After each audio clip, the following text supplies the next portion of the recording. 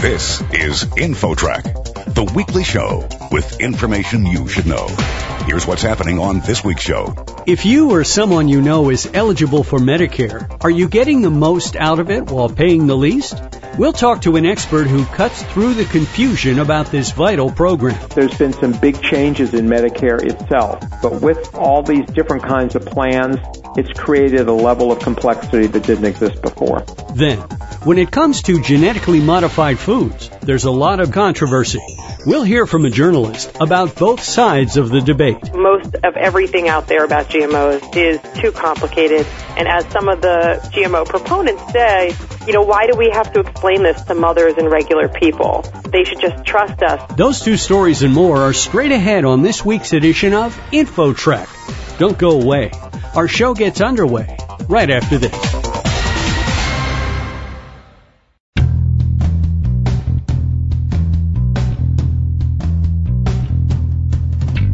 InfoTrack, the weekly show with information you should know. Here's your host, Chris Whitting. Medicare is a vital lifeline for millions of Americans. But is everyone getting their fair share of the coverage at the lowest cost? InfoTrack's Roy Mackey talks to an expert for the facts you need. Roy? Thanks, Chris. We're talking with Philip Moeller. He's the author of Get What's Yours for Medicare, Maximize Your Coverage, Minimize Your Costs. Didn't Medicare used to be a fairly straightforward government program? Not that long ago, you signed up when you turned 65, and the decisions beyond that were relatively few. But what happened that is no longer the case? A lot of things have happened. You're right. It used to be that when people turned 65, they retired from their jobs, they signed up for Social Security at 65, and they started Medicare. That tight linkage has pretty much gone away because people often don't retire now when they turn 65. They keep working. And people often don't take Social Security at 65. In many cases, they wait several years and end up taking it at 70. And under the rules of Medicare, if you have employer insurance, you don't have to sign up for Medicare when you turn 65. So this is not an automatic process the way it used to be a number of years ago. At the same time, there's been some big changes in Medicare itself. We started the Part D drug plan less than 15 years ago, and the plans have been in the marketplace for only about 10 years, and there was no drug insurance prior to that. The same law that gave us Part D plans also created sort of a new landscape that gave rise to what are called Medicare Advantage plans. These are private insurance plans that offer many of the same coverages that you get with Medicare. And they have become very, very popular, and now roughly a third of all Medicare plans are Medicare Advantage plans.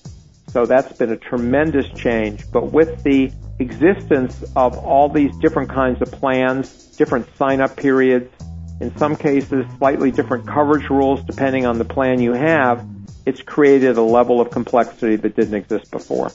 In your book, you write about three really important things that people need to get right when they sign up for Medicare. And let's just, as quickly as we can, touch on all three of those. The first is enrolling at the right time. Why is that so critical?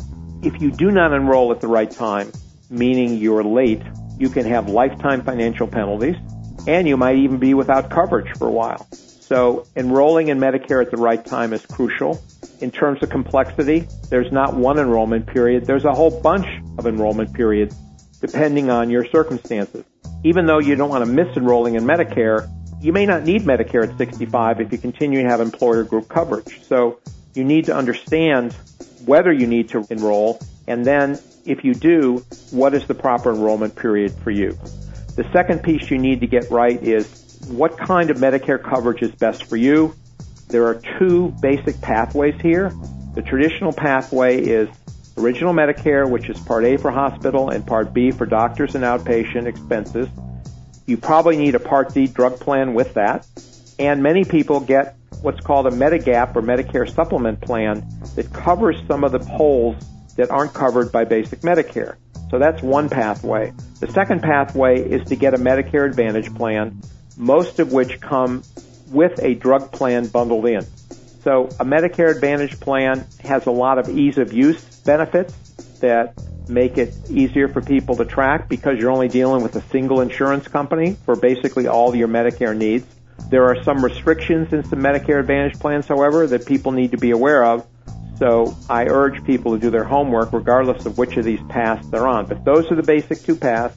The third thing is, now that you've gone to the trouble of getting the Medicare coverage that works for you, you got to make sure you use the coverage. You have to understand the products, what it covers, what it doesn't, and make sure that you take advantage of Medicare, because Medicare is a pretty terrific and in many cases very comprehensive insurance program that really can help seniors live much healthier lives, and in effect, if they do it smart, they can end up paying less for better coverage. As part of that, they should really take advantage of the annual open enrollment period for Medicare, which runs every year from October 15th through December 7th. Open enrollment gives people a really nice opportunity for what I call a do-over every year, and people should take advantage of that. They should look at their coverage. They get a notice from their insurers every fall of how their coverage is going to change the following year. They should look at those changes, and they should consider getting better Medicare coverage, because they can do so with very few negative consequences. Our guest on InfoTrack is Philip Moeller. He's the author of Get What's Yours for Medicare, Maximize Your Coverage, Minimize Your Costs, and we're discussing the complexities of the Medicare program for people who are approaching retirement. Phil, what do you think the biggest misconceptions are about Medicare for people who are approaching retirement age and maybe aren't that knowledgeable about it yet? I think the biggest misconception is that it's somehow going to be sort of an automatic sign-up that you'll leave work and the next day some miracle will deliver a Medicare policy on your doorstep. People who have been used to having employer insurance for a number of years often can be surprised at the decisions they have to make on their own when they're moving into Medicare. So I urge people, don't wait till you're 64 and 10 months old. If you're going to retire at 65, give yourself a lot of time to think about the kind of health care coverage you're going to need when you're on Medicare. If you know you're going to leave work and retire at the age of 65, when you turn 64, you should be paying some serious attention to your Medicare needs.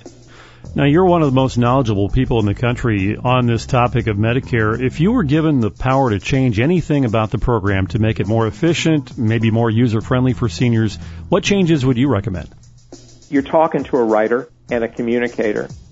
Medicare spends almost no money on communicating the program to the public it's supposed to serve. Most of the consumer-facing communications that come out of Medicare come from the private insurance companies that, in effect, are incented to want to sell policies to people. So if I could do one single thing, it would be to develop a much stronger set of consumer-oriented communications that included workplace modules before people retired that helped explain Medicare to people and gave them a better foundation for making informed decisions. Healthcare is complicated. This is 1/6 of the entire economy. You're not going to have a few broad brush strokes that are going to make that easy and clear to people. So I think the best thing to do is to do a much better job of communicating the reality of Medicare and healthcare to people so that they can make informed decisions. And in terms of the financial footing of Medicare, it's rather grim, isn't it? They're all grim to me. Yeah. I mean, for someone who spends their time looking at senior entitlements, we're in a world of hurt in terms of not only Social Security but also health care.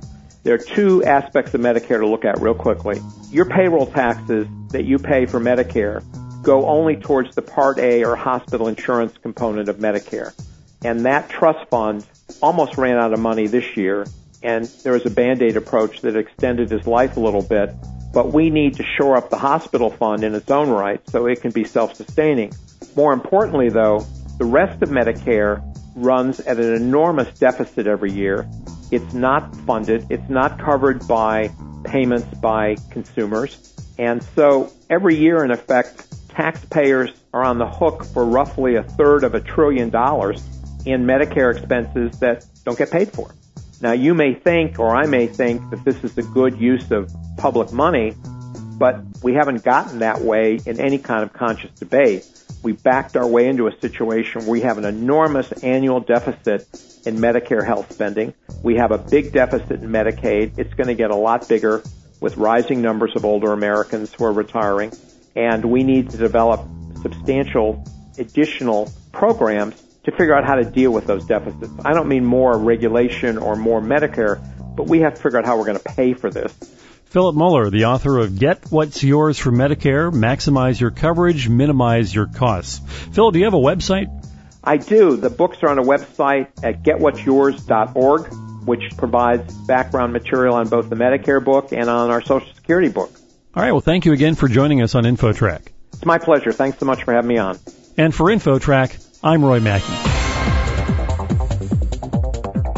Next, how much do you know about GMOs? We examine this food fight coming up. You're listening to InfoTrack. More after this.